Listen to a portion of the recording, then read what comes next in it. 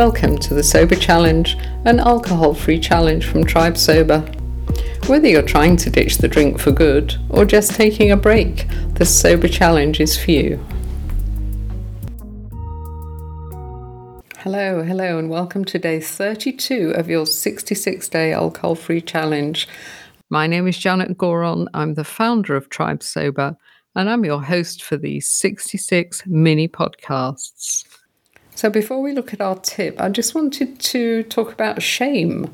There's a lot of shame around drinking, particularly for women. I think women are expected to walk a kind of tightrope, aren't we?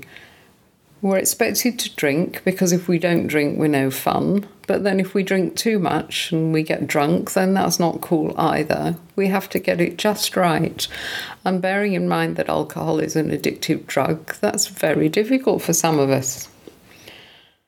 I've got an example of the shame thing. It's a lady in our community, and she worked really hard and she ditched the drink and she'd been alcohol-free for months.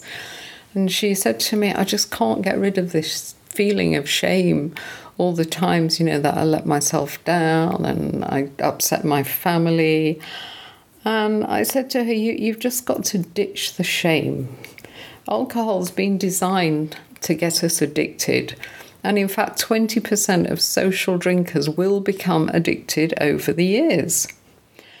So you need to realize you're not the bad guy here. Alcohol is the bad guy. So ditch the shame and forgive yourself. And you've done something amazing by getting it out of your life. So today's mail is about one of my favourite subjects, moderation. It's called This Is What Moderation Looks Like. I spent a whole decade of my life trying to moderate my alcohol intake. I was so afraid of having to give up alcohol altogether that I was determined to be able to limit my drinking to so-called safe limits. And those limits are 1.5 bottles of wine a week. I'm now well aware that for some of us it's well nigh impossible to moderate a mind-altering and addictive substance. These days I've got a completely different take on people who drink moderately.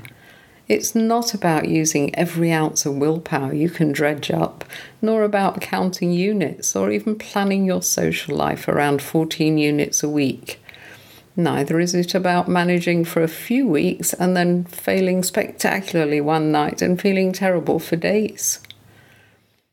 People who are truly able to moderate actually don't think about alcohol very often. It's not really on their radar.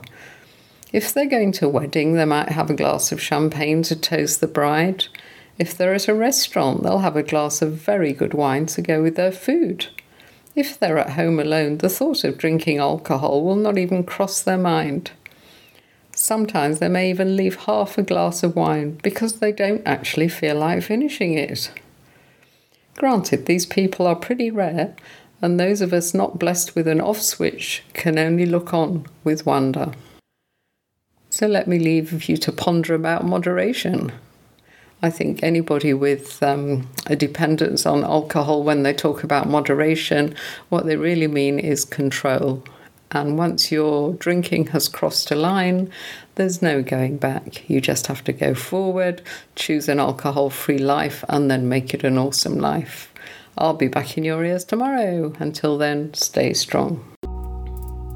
This Sober Challenge is sponsored by Drink Nil, South Africa's first store to specialise in alcohol-free drinks.